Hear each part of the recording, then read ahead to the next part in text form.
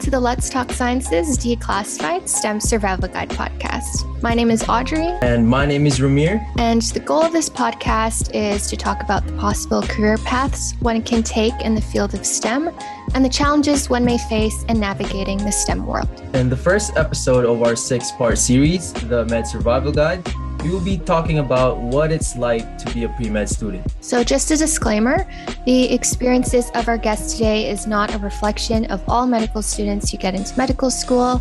Everyone has different experiences, and it does not mean that you have to follow the exact path our guest took to get accepted into med school. So if you're thinking about applying to the College of Medicine at the University of Manitoba, we did link their program admission requirements bulletin in the description of this episode for your reference for more thorough explanation from the College of Medicine at the U of M. So our guests today include first-year med students from the College of Medicine at the Rady Faculty of Health Sciences at the University of Manitoba, Amy Clark and Asif Ahmad. Amy completed her Bachelor in Science in Biological Sciences at the U of M in 2018 and briefly attended the Faculty of Law at the U of M before being accepted into the College of Medicine.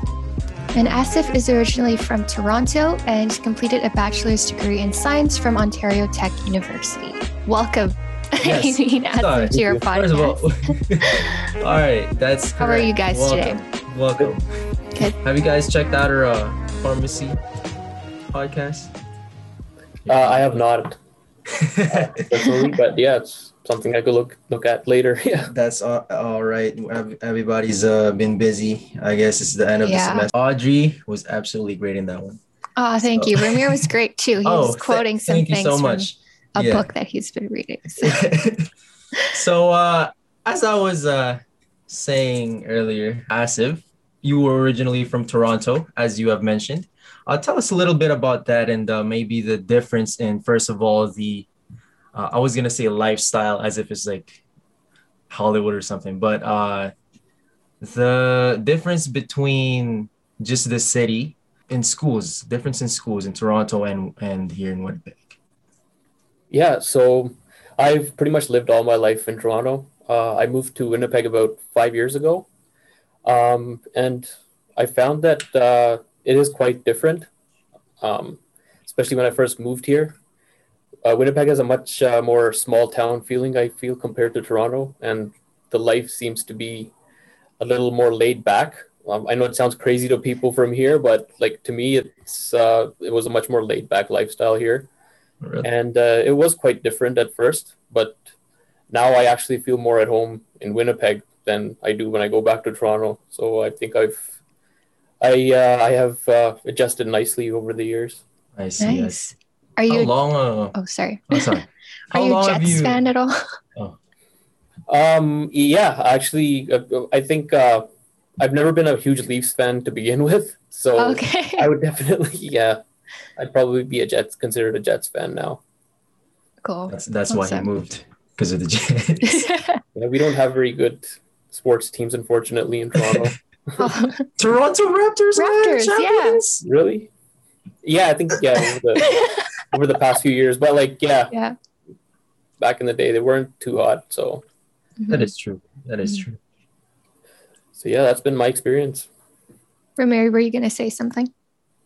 Oh yeah, I was just asking how long you stayed in Toronto for.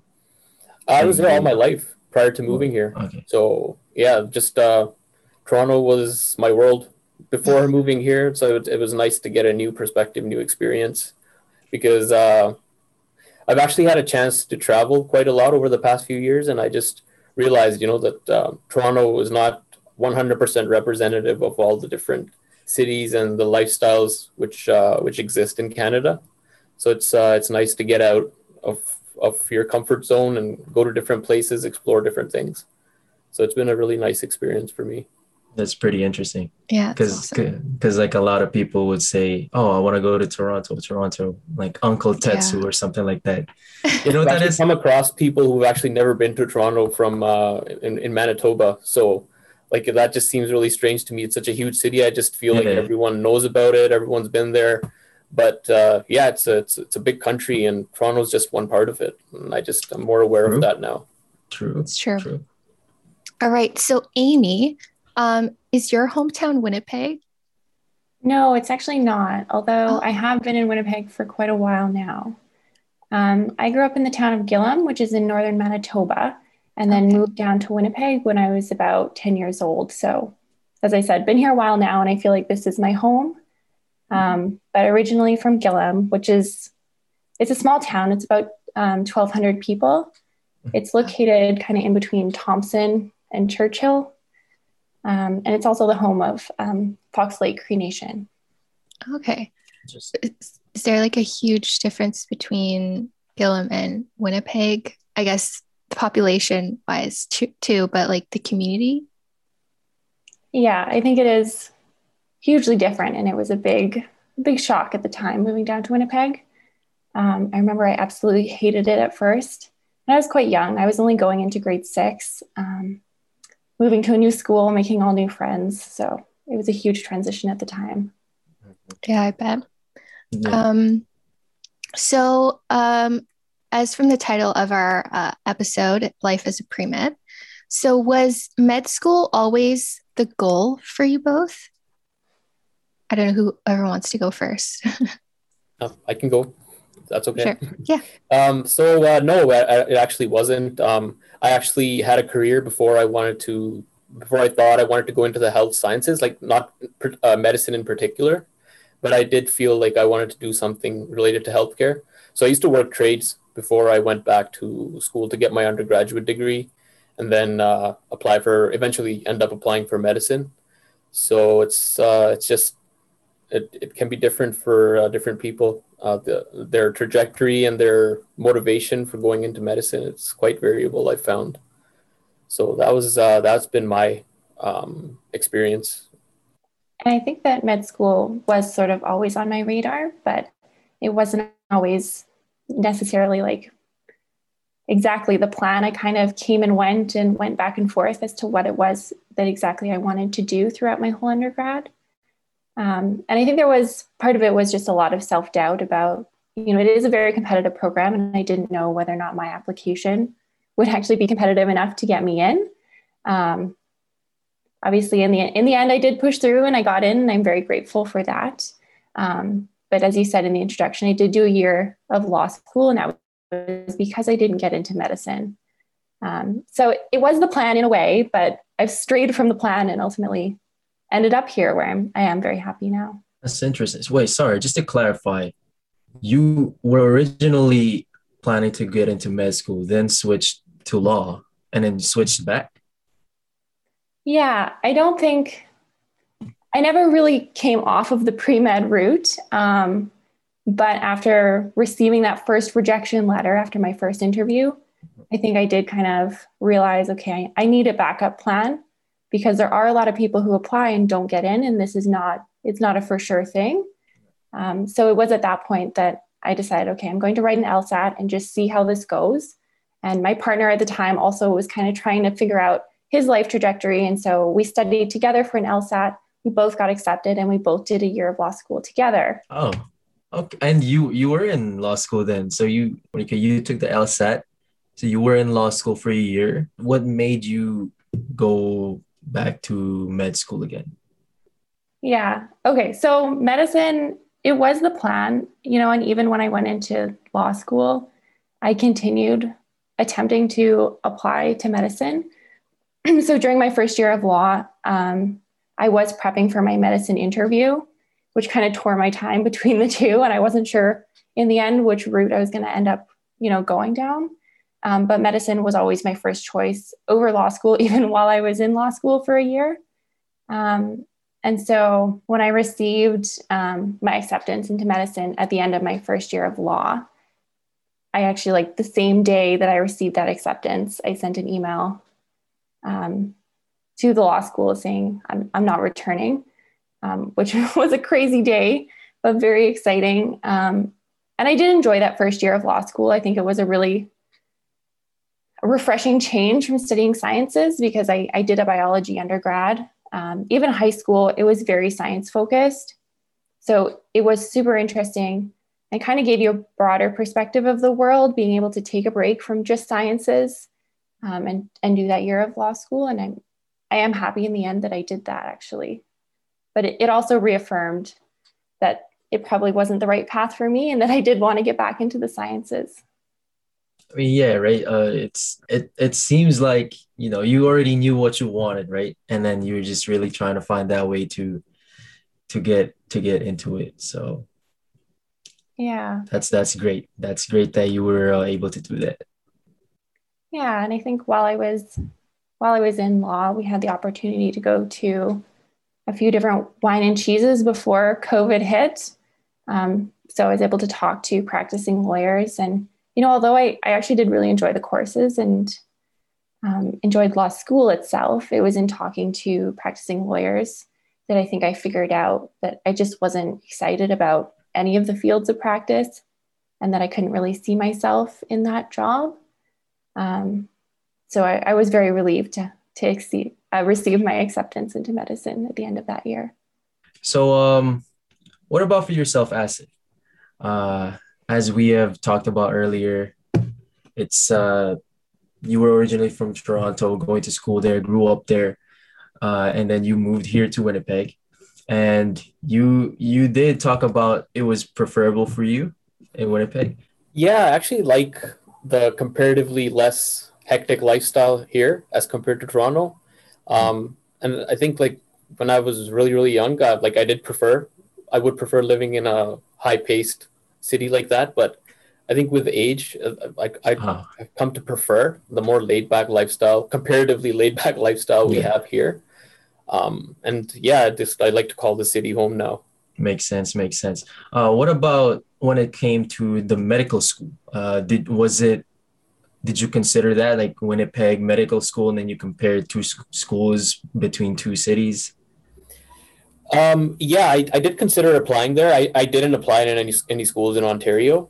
But I do find that the application process for Winnipeg is probably the most straightforward of any schools in Canada. Like I did do my research, and just the way that things are organized here, it's much more simple, not easier, but like it's much more simple to have an understanding of what it takes to get in. So just as an example, like as compared to other schools in Canada, there is a huge emphasis on the MCAT, both pre-interview and after the interview, in terms of being offered admission into the school. So that in itself, like really simplifies things, I feel personally, because you can take a summer, study really hard and do well on the MCAT, and you have a really good shot at getting an interview.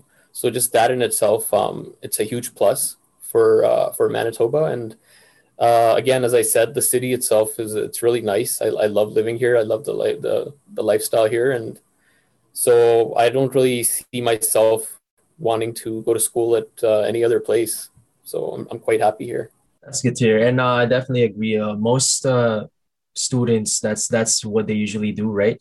They'll take courses in the winter and fall, and then they would take the summer off to study for the MCAT. And what about this? Just a classic. Why did you choose to pursue a career in medicine? So either of you guys can go for this one.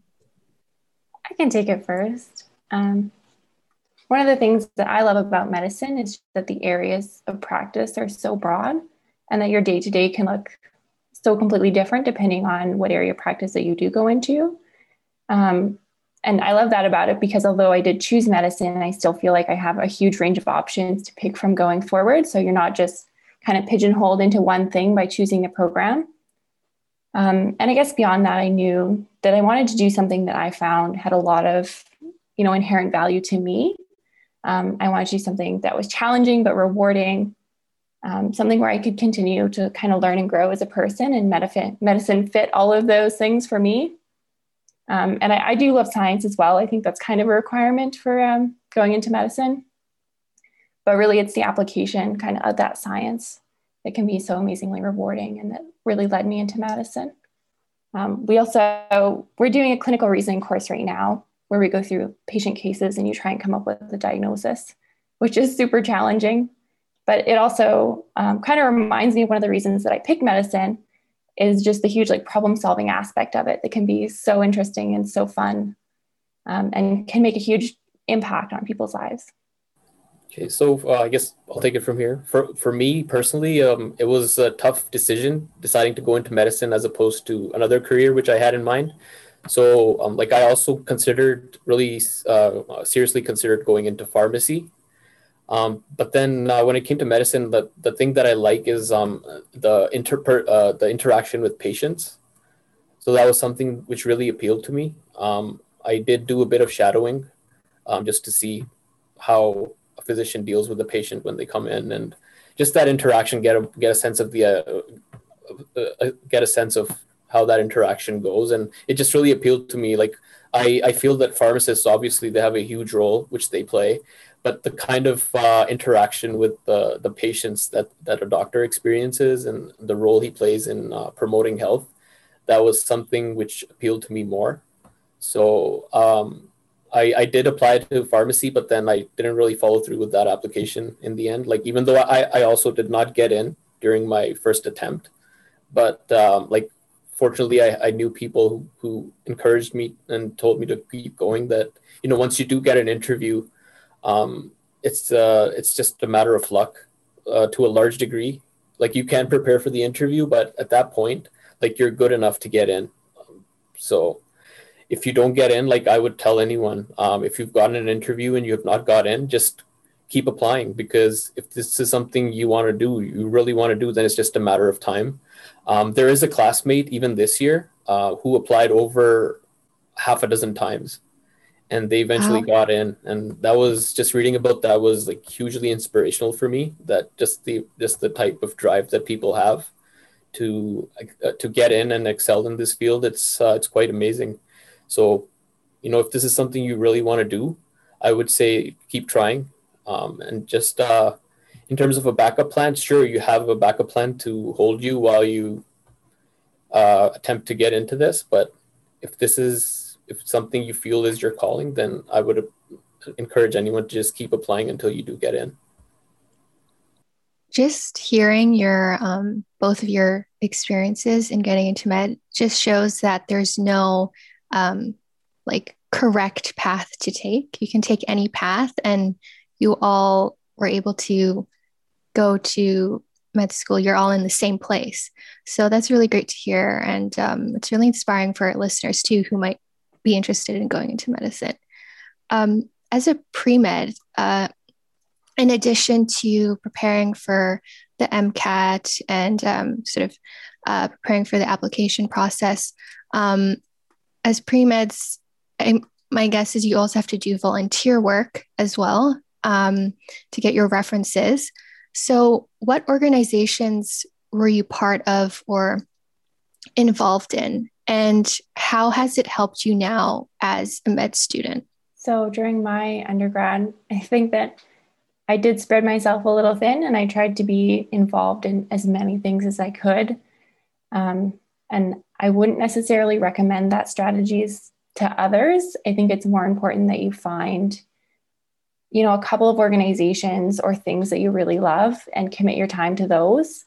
It'll allow you to, you know, as long as you can get your references, it's also way more interesting to talk about in the interview if it's things that you've committed, you know, a fair amount of time and you're really passionate about. Just thinking back to my undergrad, the first thing that I joined at the U of M when I started was a student group called Alpha Delta Pi. So it's actually an all-female student group, and a large focus is on raising money for charities like Ronald McDonald House. But there was also organized study groups, and it allowed me to make a lot of friends, which was really important in my first year of university. And I also took on a lot of leadership roles in that group. So I was able to snag a reference from there, which was great. And I volunteered at quite a few places, but I think two of the most important probably was Misericordia Hospital, as well as Clinic Community Health Center. So at Clinic, I was a sexual assault volunteer advocate, which meant that I was answering crisis calls and I was providing in-person support to individuals who were presenting to hospital after sexual assault. So I think that, you know, being involved in those organizations, particularly with Clinic Community Health Center, was actually hugely valuable in things like building communication skills, which is so important for medicine. In your first year, you do have to start building those skills and interviewing what are called standardized patients. So they're not real patients, they're actually actors. You have to learn how to take histories and kind of provide compassionate care and communicate effectively with your fake patients, which can be very challenging, actually. And I think that my experiences that I had, especially answering crisis calls and working with real patients in hospital, gave me that level of comfort when it came to taking those patient histories. And I think that was probably one of the more valuable things that I did, as well as gave me those 3 references that you do need to apply to medicine. It's really interesting to hear. I actually volunteered at Misericordia too, but I was a friendly visitor. But particularly, you volunteered for the music and memory program, right? Yeah, I did. So what I loved about that program was that you were visiting usually the same patients or people who were staying in long-term care. So you kind of got to know them, which was a lot of fun. And they have some amazing stories to tell. Yeah. Were you able to make connections? I know at Misericordia, you were able to make connections with the residents, but there's also some difficulty when you do make that connection and then you volunteer the next day and they're no longer there anymore. How did you sort of deal with that if you did make a connection and then sometimes you just sort of lose a friend? And how did you come to terms with that? Yeah, it was definitely challenging. A lot of the patients that I felt really connected to actually were staying in sort of interim or short-term care. So they would often get moved into long-term care homes when spots became available for them, which meant that, I didn't necessarily know where they had gone. Mm-hmm. They just kind of disappeared one day. And then as well, obviously the patients who were in long-term care, some of them did pass away while I was volunteering there. And it can be very, it can be devastating to see that happen. Yeah. I'm not sure what advice I can give. I think it is just kind of recognizing that it is the reality of the situation, and it's very hard to take on those volunteer roles because of that. But you do add a lot of value, and socialization is so important when you're in a place like that. So I think I was just happy that I was able to provide, even if it was just an hour once a week, mm-hmm. I was able to provide hopefully a little bit of happiness into their lives. Mm-hmm. Yeah, I can totally relate to that as well. So Asif, you volunteered for a few years at Bridgepoint Healthcare, and you also worked for a humanitarian relief organization called Humanity First, mm-hmm. right? Yeah. What was your experience like volunteering for those organizations? Yeah, so for me, it was an excellent experience. And I used to volunteer and continued to volunteer long before I decided to go into medicine.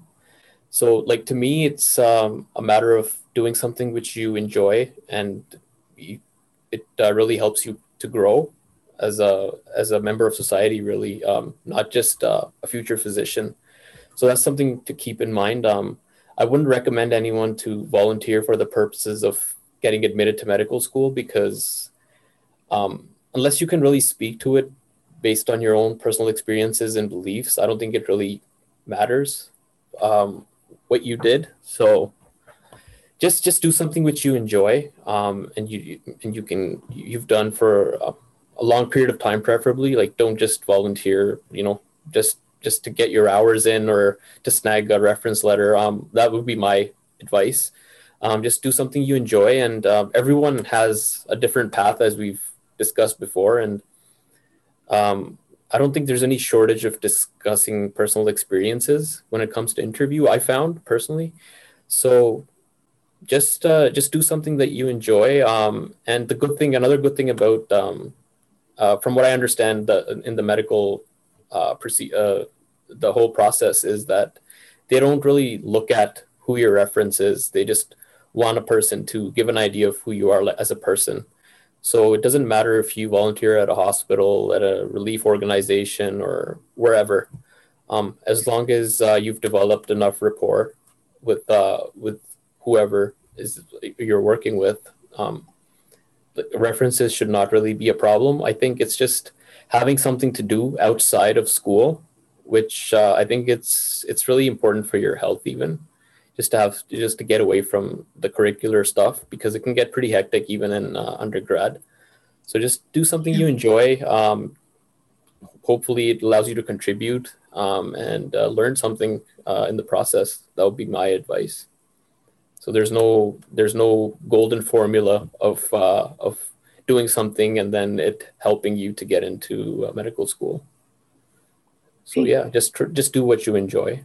And you're helping out the community too, right? Yeah, exactly. Mm-hmm. It's making a small contribution to the community. Yeah, it's really beneficial for everyone, I think.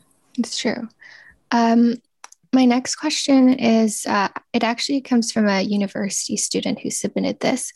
And they're wondering, how important do you think it is to have research experience? So I did one summer of research in a genetics lab at the U of M. And overall, I'd say it is probably not at all important to the admissions process. And again, I came through the Manitoba applicant pool, so I only know specifically about that application. But you don't submit like a CV of everything that you were involved in. You don't have to prove that you've done any research. Most of that information kind of comes across in the interview process. And I didn't talk about the research that I did in my interview at all, because I just didn't find it very interesting, the project that I was involved in. So I knew that I couldn't talk about it in a very engaging way. I think that if you can find a project that you're super genuinely interested in, then that's great. And research does make up, a huge portion of medicine. So it would be awesome to have that experience just to find out whether that's something that you're actually interested in. But otherwise, I would say it's probably not at all necessary to do any research before applying. All right. Good to know. Oh, so maybe I can, in terms of research, again, like Amy, I did a couple of summers of research. I found it really enjoyable. But again, it's not necessary. I think, I'm not 100% sure, but I think you get a few brownie points if you have like a PhD, or maybe if some publications and stuff like that. But very few people I've come across who have done PhDs. I personally don't know anyone. I'm sure there are a couple people in the class, but I personally don't know of anyone who completed a PhD and then decided to go into medicine. So it's not really typically necessary. So just doing some summer research, if you enjoy it, again, as Amy said, if you find something which is enjoyable to you and you do it over the summer, then it's great. It's a great experience. For me, it was really fun. I enjoyed doing research. And there are opportunities, obviously, within medical school once you do get in to conduct research. So if that's something you truly enjoy doing, then by all means, go for it. But it's, again, not necessary for getting admitted, and it doesn't really give you a leg up unless you have a number of publications or a PhD and things like that. So I think also research, like participating in research, is similar to how, when you volunteer, you just get, it's more for the experience and actually for fun, essentially, right? It's something you enjoy. And then that could be later on, as you said, if it's you're really passionate about it, it could help you perhaps in the interviews. But yeah, like you said, it's not a very, not necessary. It's not essential. Yeah, it's not. So that being said, I'd like to know about how the medical application process was like for yourself. Of course, it may change, but when you were taking it, how was it structured? You can feel free to talk about the MCAT, or right now we have Casper. I'm not sure if they had Casper before already when you took it, I guess the first thing to know is that it is a long process. I think it takes, 9-10 months from beginning to end. So I can talk you through just sort of what a typical application cycle would look like. The last MCAT sitting is usually around, August, September. And then you have to submit your application by October 1st is usually the date. And by then you actually may or may not even know what your MCAT score was if you had opted for a later MCAT sitting. So you just kind of hope you did well and apply anyway. And then after that, you do have to write the CASPER, which is a situational judgment test. So I think the last sitting for those is in October as well. And then interview offers go out in January. So at that point, once you received your interview offer, you would submit your 3 references and start doing some serious interview prep, because the interviews are in February and March. So you'd have a couple of months there if you hadn't already been focusing on preparing. And then hopefully by May, you receive your acceptance letter. So it is a bit of a long process, but definitely worth it. Yeah, and again, I agree. It's a long process. The applications start early, and the fact that you don't even get your score back, like that was the case for me. You don't get your score back until after you submit your application, which can be unnerving, I think, for a lot of people. But I think it's important to realize that it is a long process, and just not think about it on a day-to-day basis. Just go about your life, do what needs to be done, and just do your best, and not try to dwell on the small things too much. In terms of CASPER, that has been introduced in the past couple of years, I think. But it's not really that tough of an exam. Like, it's not like the MCAT or anything like that. I personally was told by a friend just to consider it as a typed interview, basically. So the types of questions and the scenarios that are presented are very similar to what you could expect on the MMI. It's just that you're typing out your answers, and it's a timed test. So it's not something which you should, be worried sick about. I didn't find it to be a very tough experience writing the CASPER. Another thing I would add about the CASPER is there's a lot of companies out there who apparently know the inside scoop or whatever of how to do well in the CASPER. So just don't get caught up. Would be my advice in the advertising and all that kind of stuff. It's not a very tough exam. Just try to relax. Maybe look at a couple of the questions. They actually have those on the CASPER website. So these are the people who actually administered the exam. They do have a few practice scenarios. Just look at those. Maybe type out an answer or two just to get an idea, get familiarized with the exam. And it is obviously another layer which has been added to the application process, but it's overall not that bad. So just try to take it day by day. Don't fret over it, on a daily basis. Do what needs to be done, and in the end, hopefully, it works out for you. I would definitely second that. Preparing for the CASPER, I think, is somewhat similar to the interview. If you do want to do prep, personally, I actually chose not to, because I found that in digging through stuff online, you found all these sort of perfect canned answers, but they may not be perfect, and you don't know what they're actually looking for. And I didn't want my answers to sound the same as everybody else's and come off too formulated. So I actually chose not to do any prep for the CASPER other than familiarizing myself with what the exam looked like. And from what I heard, it's actually, like you said, it's very tough to prepare for it, because it's not like the MCAT where you can study, right? Like sciences. I heard it's more critical thinking. That's what they're trying to get at. Right. Or personality tests, sort of. Personality, yeah. Yeah, I think more than critical thinking, it's just they try to get an idea of non-cognitive abilities, from what I understand. So it's actually you're just supposed to it's more about professionalism and how you would act in this given scenario. So yeah, I would even err on the side of not thinking of it as a test, just an outline of what you would do in a given scenario, and just be honest.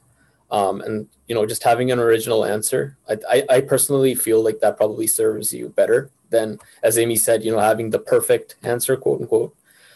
So just you just try to be honest. And I don't think a lot of people do very, very poorly on that. Like, that's just my guess. Like, it's really hard to do poorly unless someone has no common sense, basically.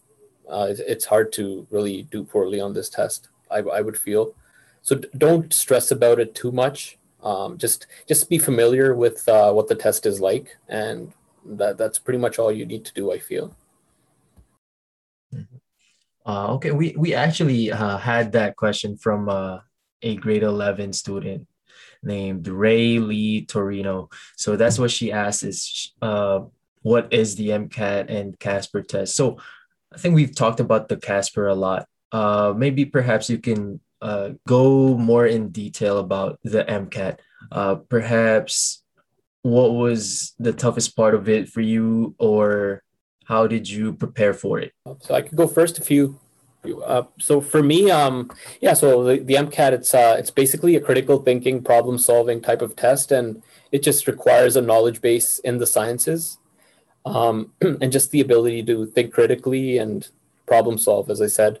So it's when I took the MCAT, the first thing for me was it's nothing like any other test which I've taken in high school or undergrad ever. It's a completely different test. But then the other thing is it's not quite as much content based.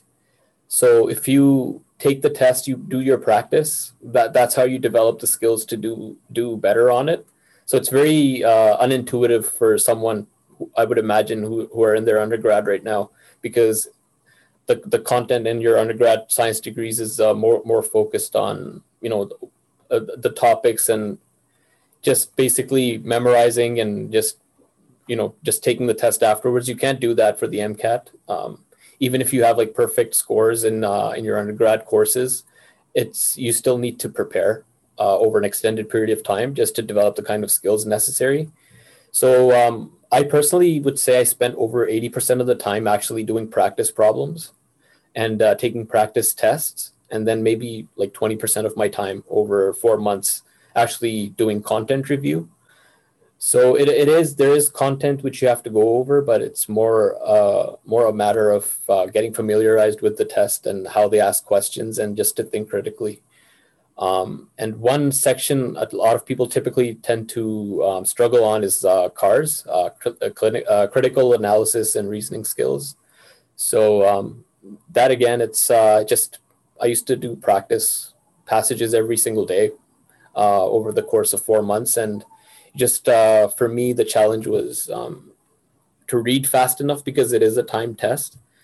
So I found, like, for me personally, for example, I read kind of slower. So you do have to develop your reading speed and things like that. And then just practice. And it's not really a terrible, difficult test, I found, in the end, as long as you approach it the right way and you give it enough time. So I hope that sheds some light on it. Yeah, me too, actually. I find that I'm a very slow reader. And when it comes to eating too, like, I'm a slow eater. I don't know I'm just slow. I don't know. What about for yourself, Amy? So I wrote the MCAT a couple of times and kind of changed the way I was studying. And I think that made a huge difference. I ended up bumping my score up by like 12 points, I think, which actually made a huge difference. So I didn't use any prep, like the prep company, like classes and things you can buy. They're really expensive. In my opinion, I don't think they're worth it. Some might feel that they need it, and that's okay. I think everybody's a little different, but I use the Princeton review books. So each time I wrote the MCAT, I did read through like all of the books to refamiliarize myself with all like the biology, the biochem, the physics and everything. But I don't think that that's super valuable. It's very time consuming, and it's a lot of passive learning that doesn't actually teach you how to attack the problems when you reach the actual test. So, I would probably recommend getting the books, go through them once if you're not feeling confident about sort of the basic concepts, but don't get bogged down in the details. Try and move on to the more active learning as quickly as you can. So start doing practice tests, start doing flashcards, and things like that, where it's active recall and it's actively problem solving, because that will serve you a lot more when it comes to actually writing the MCAT. I also, one of the things that I did the last time that I wrote my MCAT that I think made a huge difference, and the one thing I think was worth the money, was a subscription to UWorld, which it's an online, it's a website, and you just buy a subscription, and then they give you like 1,000,001 practice questions on all the different areas, all the different sections that are on the MCAT. And then as well as buying the like official AAMC, which is the company that puts out the MCAT, buy their official practice exams. That was also very helpful for me, because it gives you the realistic sense of what that exam will be like. And you can kind of work up to doing those exams under like actual timed exam conditions, so that when it comes to the day of the exam, you're not figuring it out for the first time. You're kind of used to being able to write an exam during those very short, well, it's a long exam, but it feels like each question, you have to be able to do it very quickly. Yeah. And again, like as Amy said, like it is a long exam, and it does take practice, not just to write the exam questions, but just to have the focus to complete the exam. It's almost like 7.5 hours, including the breaks, which is a really, really long exam. And I didn't mention as Amy's saying, like the AAMC, it's actually vital, I feel, to get an idea of what the exam questions are actually like. So it is worth the investment to get those AAMC practice tests and I think it's test banks or question banks. Like they have the really, really similar questions, and they're quite tough. So, you just a lot of the questions I found, which I found on the MCAT, the actual test was actually easier than the questions on the section banks. So just go over those, try to go over each question after you do a test, and even the ones that you get right, just so you can see the logic behind a particular answer. Like, I think on test day, it's good if you do get the question right by luck, but when you're studying, it's worth going through every single question, the ones you get right, the ones you get wrong. And that really, I think, really hammers those tough points and ultimately helps you to do well on the test. Thank you for your responses to that question. In addition to preparing for the MCAT and also Casper, as a pre-med, you're also an undergrad student trying to study for your courses, because your GPA is also important as well. What were your feelings toward pre-med courses, like your undergrad courses? And are there any courses you're required to take in order to get into med school? So as far as I know, there are no longer any actual required courses. I think biochemistry used to be required, but is no longer. They are really looking for a diverse pool of students. So they want students from, any and all backgrounds, which I think is one of the reasons that they remove the requirement for certain courses like biochemistry. And again, I would agree with what Amy said. There are no hard requirements per se, but in order to, I think, do well on the MCAT and to have the necessary knowledge base, I think you do require courses like at least introductory biology, so bio 1 and 2 in first year. Organic chemistry definitely helps, and then biochemistry, I think, was really, really helpful for me personally. I found like my particular exam, it was quite biochem heavy, so it is definitely worth having at least a 3-credit course in biochemistry. I found that really, really helpful. And then in addition to that, I think maybe a course in statistics could help, and an introductory psychology, sociology course. That would be pretty helpful for the psychology, sociology section of the exam, obviously.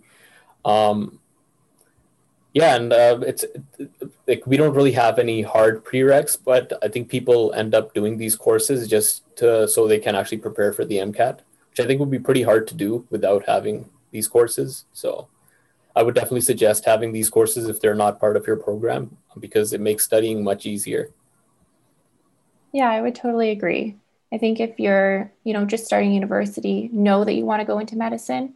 I think taking a science degree would serve you very well and make your MCAT prep a lot easier. But if you're not a science student and you're studying something else, don't feel like that disqualifies you, because there are no required courses. It'll just mean a bit more prep on your part to try and learn all those courses on your own. All right. It's good advice. I guess, what was your favorite course during undergrad and why? My favorite course was one that I took in my very last year of my undergrad. It was actually a philosophy course called Ethics in Biomedicine. At the time, it was taught by Professor Arthur Schaefer, and he used to be the head of the section of biomedical ethics in the Faculty of Medicine. He's just an absolutely brilliant human being. And if you come across any courses that he does teach, I would definitely recommend them. It was the most interesting course that I took in my whole undergrad. And actually, I think it was very, very useful in understanding sort of those basic ethics concepts that are important for the interview as well. Yeah, so for me, it's a tough choice, but I think for me, my favorite course I would have to say was biochemistry. Even though I only took like an introductory course for a couple semesters, I considered going into a biochemistry major just because I enjoyed the course so much, and I wish that I would have known that I would enjoy it so much, so I could have done this as my my undergrad program. But that was my favorite course, and I think it's pretty applicable to medicine. So yeah, it was good fun. That's pretty interesting, Amy. So you said your favorite course in undergrad was a philosophy course. Yeah, it was. Are you particularly interested in just philosophy itself, like in general? No, I took intro to philosophy, and then I took this ethics and biomedicine course. But those were the only philosophy courses that I took. Everything else was very science oriented. But they were just so interesting and a bit different from, learning about biology and physics and that kind of thing. So it was really engaging. For your intro course, did you guys read the Book of Plato? Are you familiar with that? No, I don't think we did. Are you aware of the Book of Plato? I am, but I can't say that I know a lot about it. Me too. What from what you've read from the Book of Plato, give us a little bit of a summary. I don't know. I feel like it'll be interesting because considering you what I'm trying to say is you don't really have to be, into the sciences or all the sciences. You can be into many things.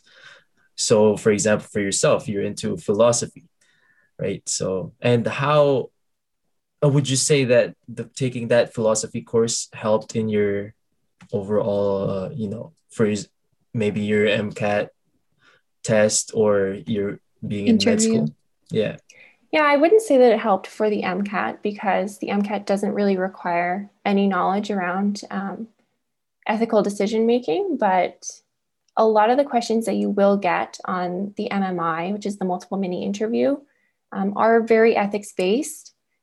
So taking that course was certainly helpful for that. I also read the book Doing Right, which for a lot of people is like the golden book to read for the interview. I don't know if it's necessarily true or not, but I know a lot of people do read that book in particular, which is all about ethics in particular to medicine. Thank you. I was actually waiting for that. See, now you gave me a book recommendation. I can just read that after right now.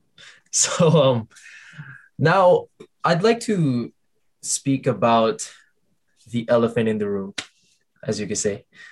Obviously, we are in a Zoom meeting right now, and I would definitely have preferred, if it was in person, it would have been more fun and stuff. Yeah.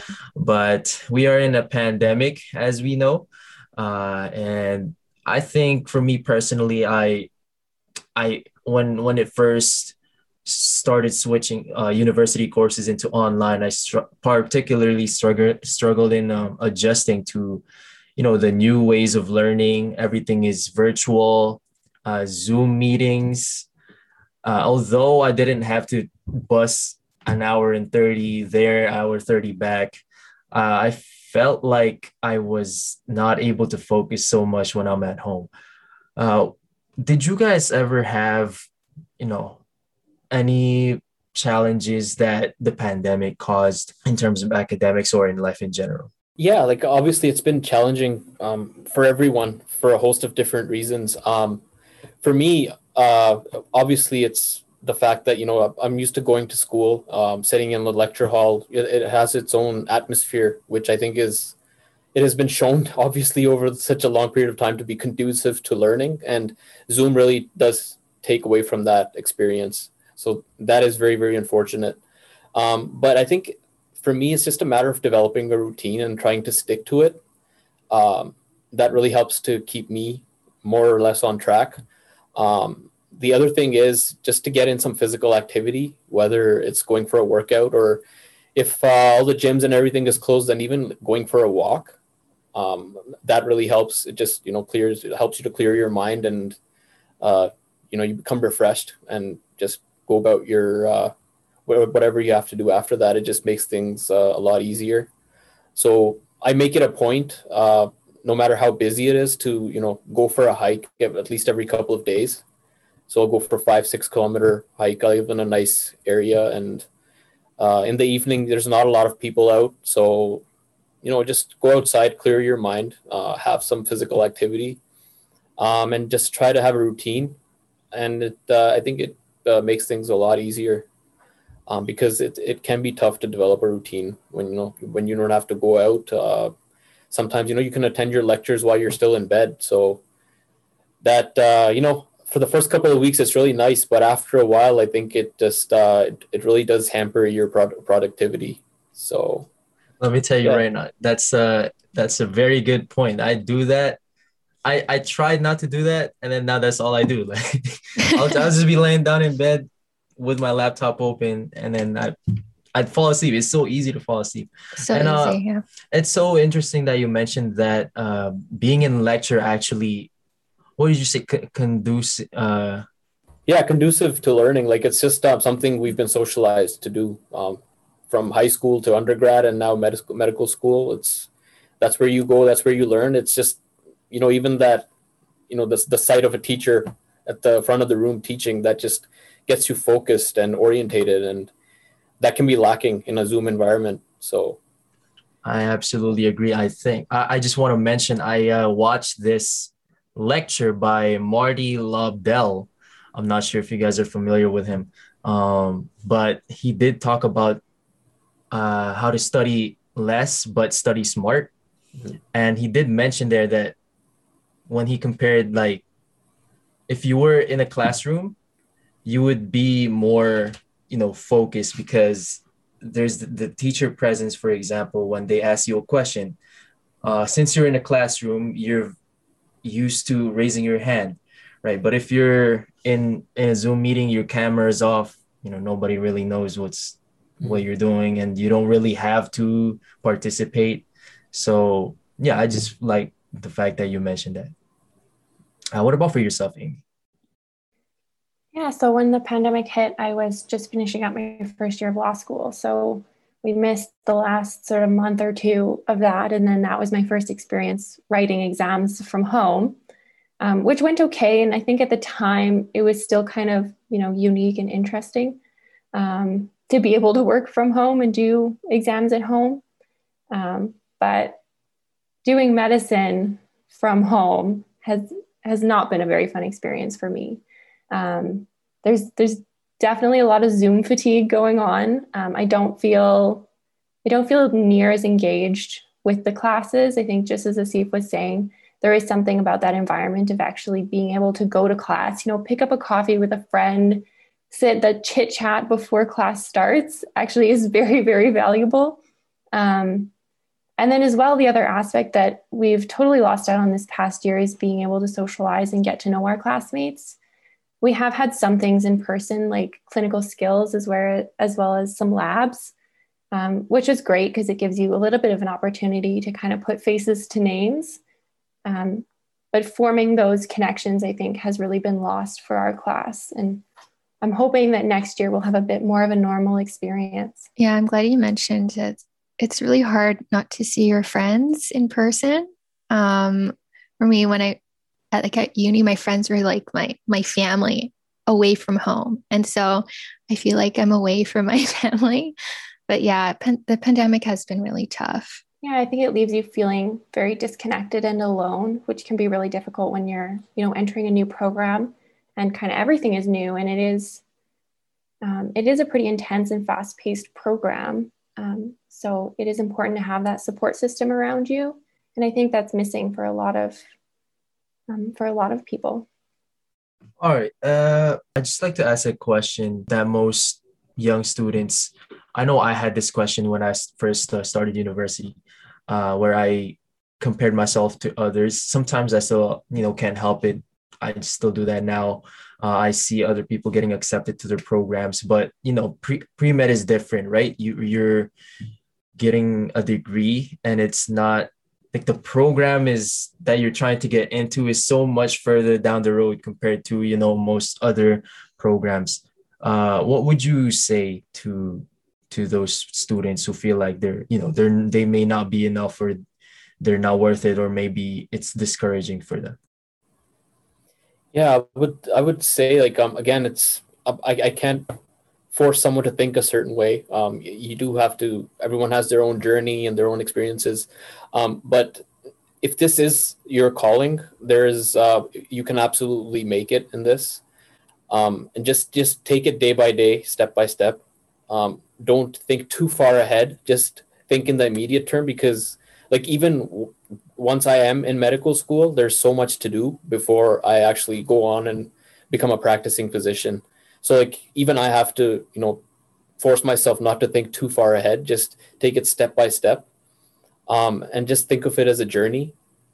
Don't be overcritical of yourself, because we do fail along the way.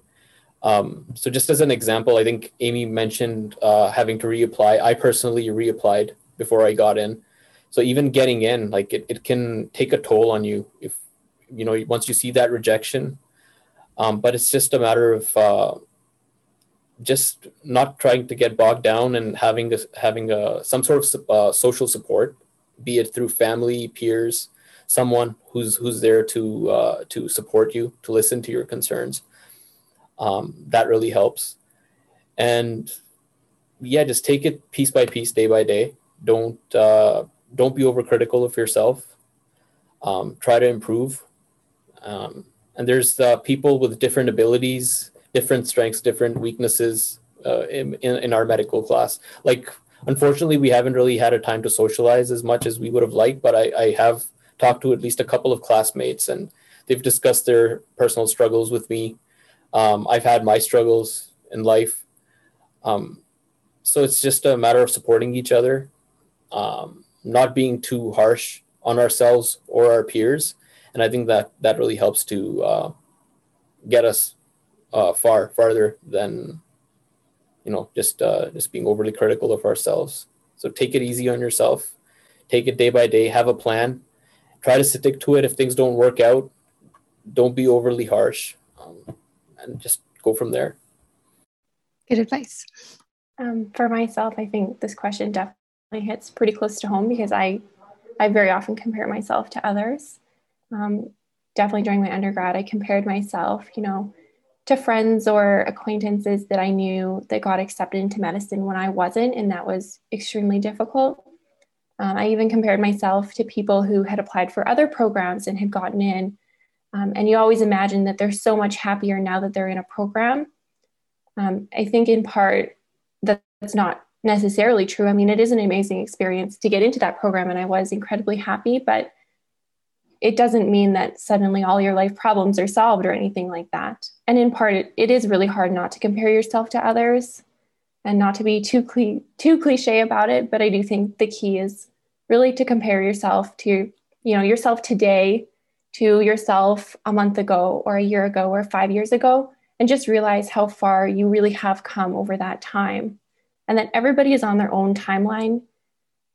Some people may have got into medicine, after 3 years of university, which is amazing.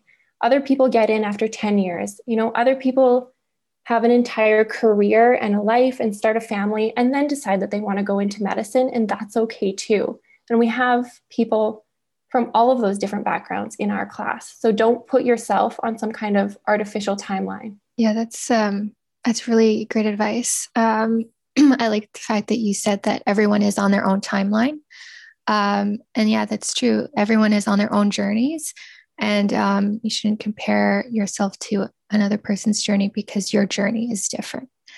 With that being said, as a pre-med, what did you do during the application process that made you stand out? I actually don't think I really tried to do anything just with the goal of standing out. I think if people, if you're doing something productive, anything at all, that makes you stand out. That's my personal belief. So there's no golden formula. I know people tend to do a lot of different things. And I can't see anything which really made me stand out per se. It's just having personal experiences, being honest with myself, and being honest at the interview. I think that actually helped me stand out.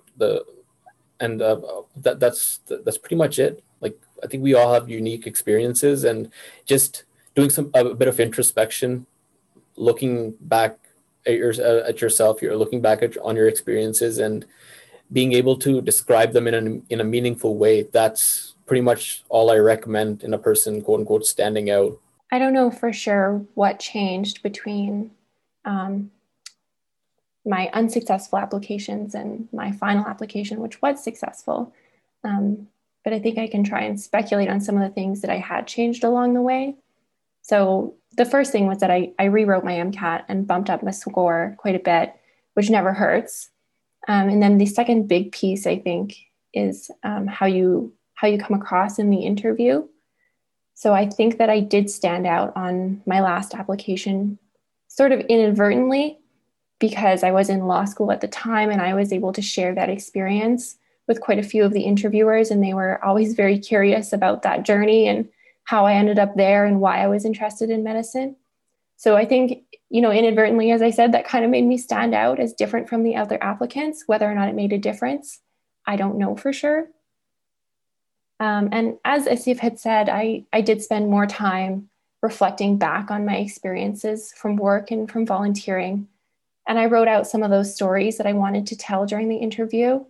So you'll find that the questions they ask during the MMI, they don't always seem personal, but I did really make it a priority at every station to talk about myself and some of the experiences that I had in a way that related to the question. And I think that did make a huge difference. That is very good to hear. And it's a pretty, it's kind of a consistent concept that, it's not one fits all, right? So it's different each time. And so now I'd just like to do a little, this is more improv actually. We didn't plan this out. This is just rapid fire questions. Rapid fire. Yeah, straight from the dome. So we can start with Asif first. Actually, yeah, we'll just do that and then you guys can alternate. And then Asif, you can answer first. So during undergrad, what would you say was your absolute kryptonite, like your worst nightmare course? Oh, I would have to say stats, hands down. Brutal and boring for me, but it's something which had to be done. So, but it's good you took it though. What about for yourself, Amy?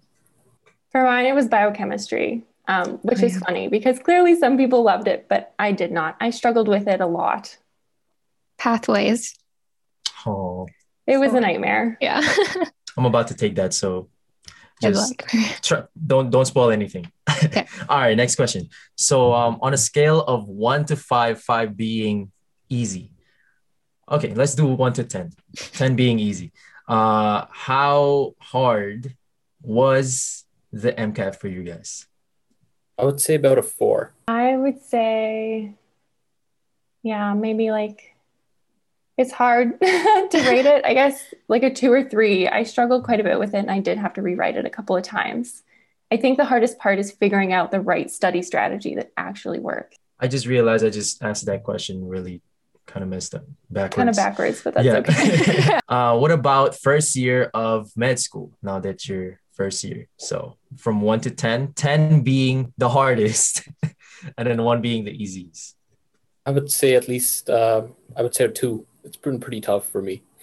Is 10 easy or is 10 hard now? Oh, sorry. 10 is hard now. Okay, then a 9. Okay. So a 9 then. Yeah, I'd put it at a 9 too. And I think it's been extra difficult, just the fact that it's been over Zoom and you haven't been able to like form as many connections as you normally would. I think that's a big thing. What about this? Last question for the rapid fire. What would you say your best strength that helps you the most in med school right now? I think resilience. Like I'm okay with failing as long as I know how to get back up on my feet and move on. That's been the biggest strength. Wow, that was a great answer. I was going to say communication skills just because I had learned so much from my experience doing answering crisis calls and things like that. And I think it has served me really well. Both are very, very great good answers. traits regardless. Yes. Yeah.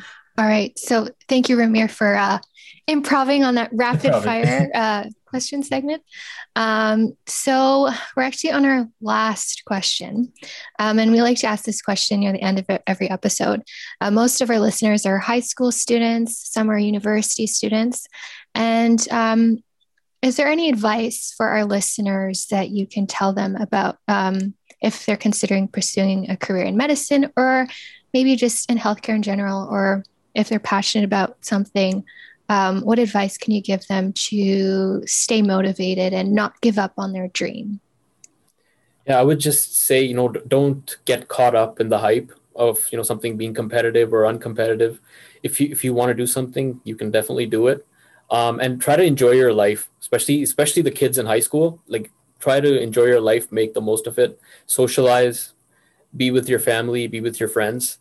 And yeah, you do need to spend time studying, but don't put the other things off for later, because I think it's really important, especially as a young person, to enjoy your life above and beyond everything else, because things can happen later on in life whenever. But don't waste your younger years worrying. Just do what you enjoy and things will work out, I think, in the end. I can totally agree with that. I would also say try and explore lots of careers, then find out if medicine really is the path for you. It is an amazing journey, but it's also incredibly challenging, and we're only in our first year. So make sure that it is really what you want to do and find out as much about it as you can, but don't narrow yourself right away to the one career. I think exploring lots of careers is a good idea. And definitely, as Asif had said, enjoy high school, enjoy your undergrad years. I loved mine. And life only gets busier from there. Join groups that genuinely interest you. Don't just join things because you're looking for a reference or because you want it on, your resume. It's really not worth it. Try and make lots of friends in university and get the most out of that time. And I didn't take the most direct route. I failed a course at one point. I dropped out of several others.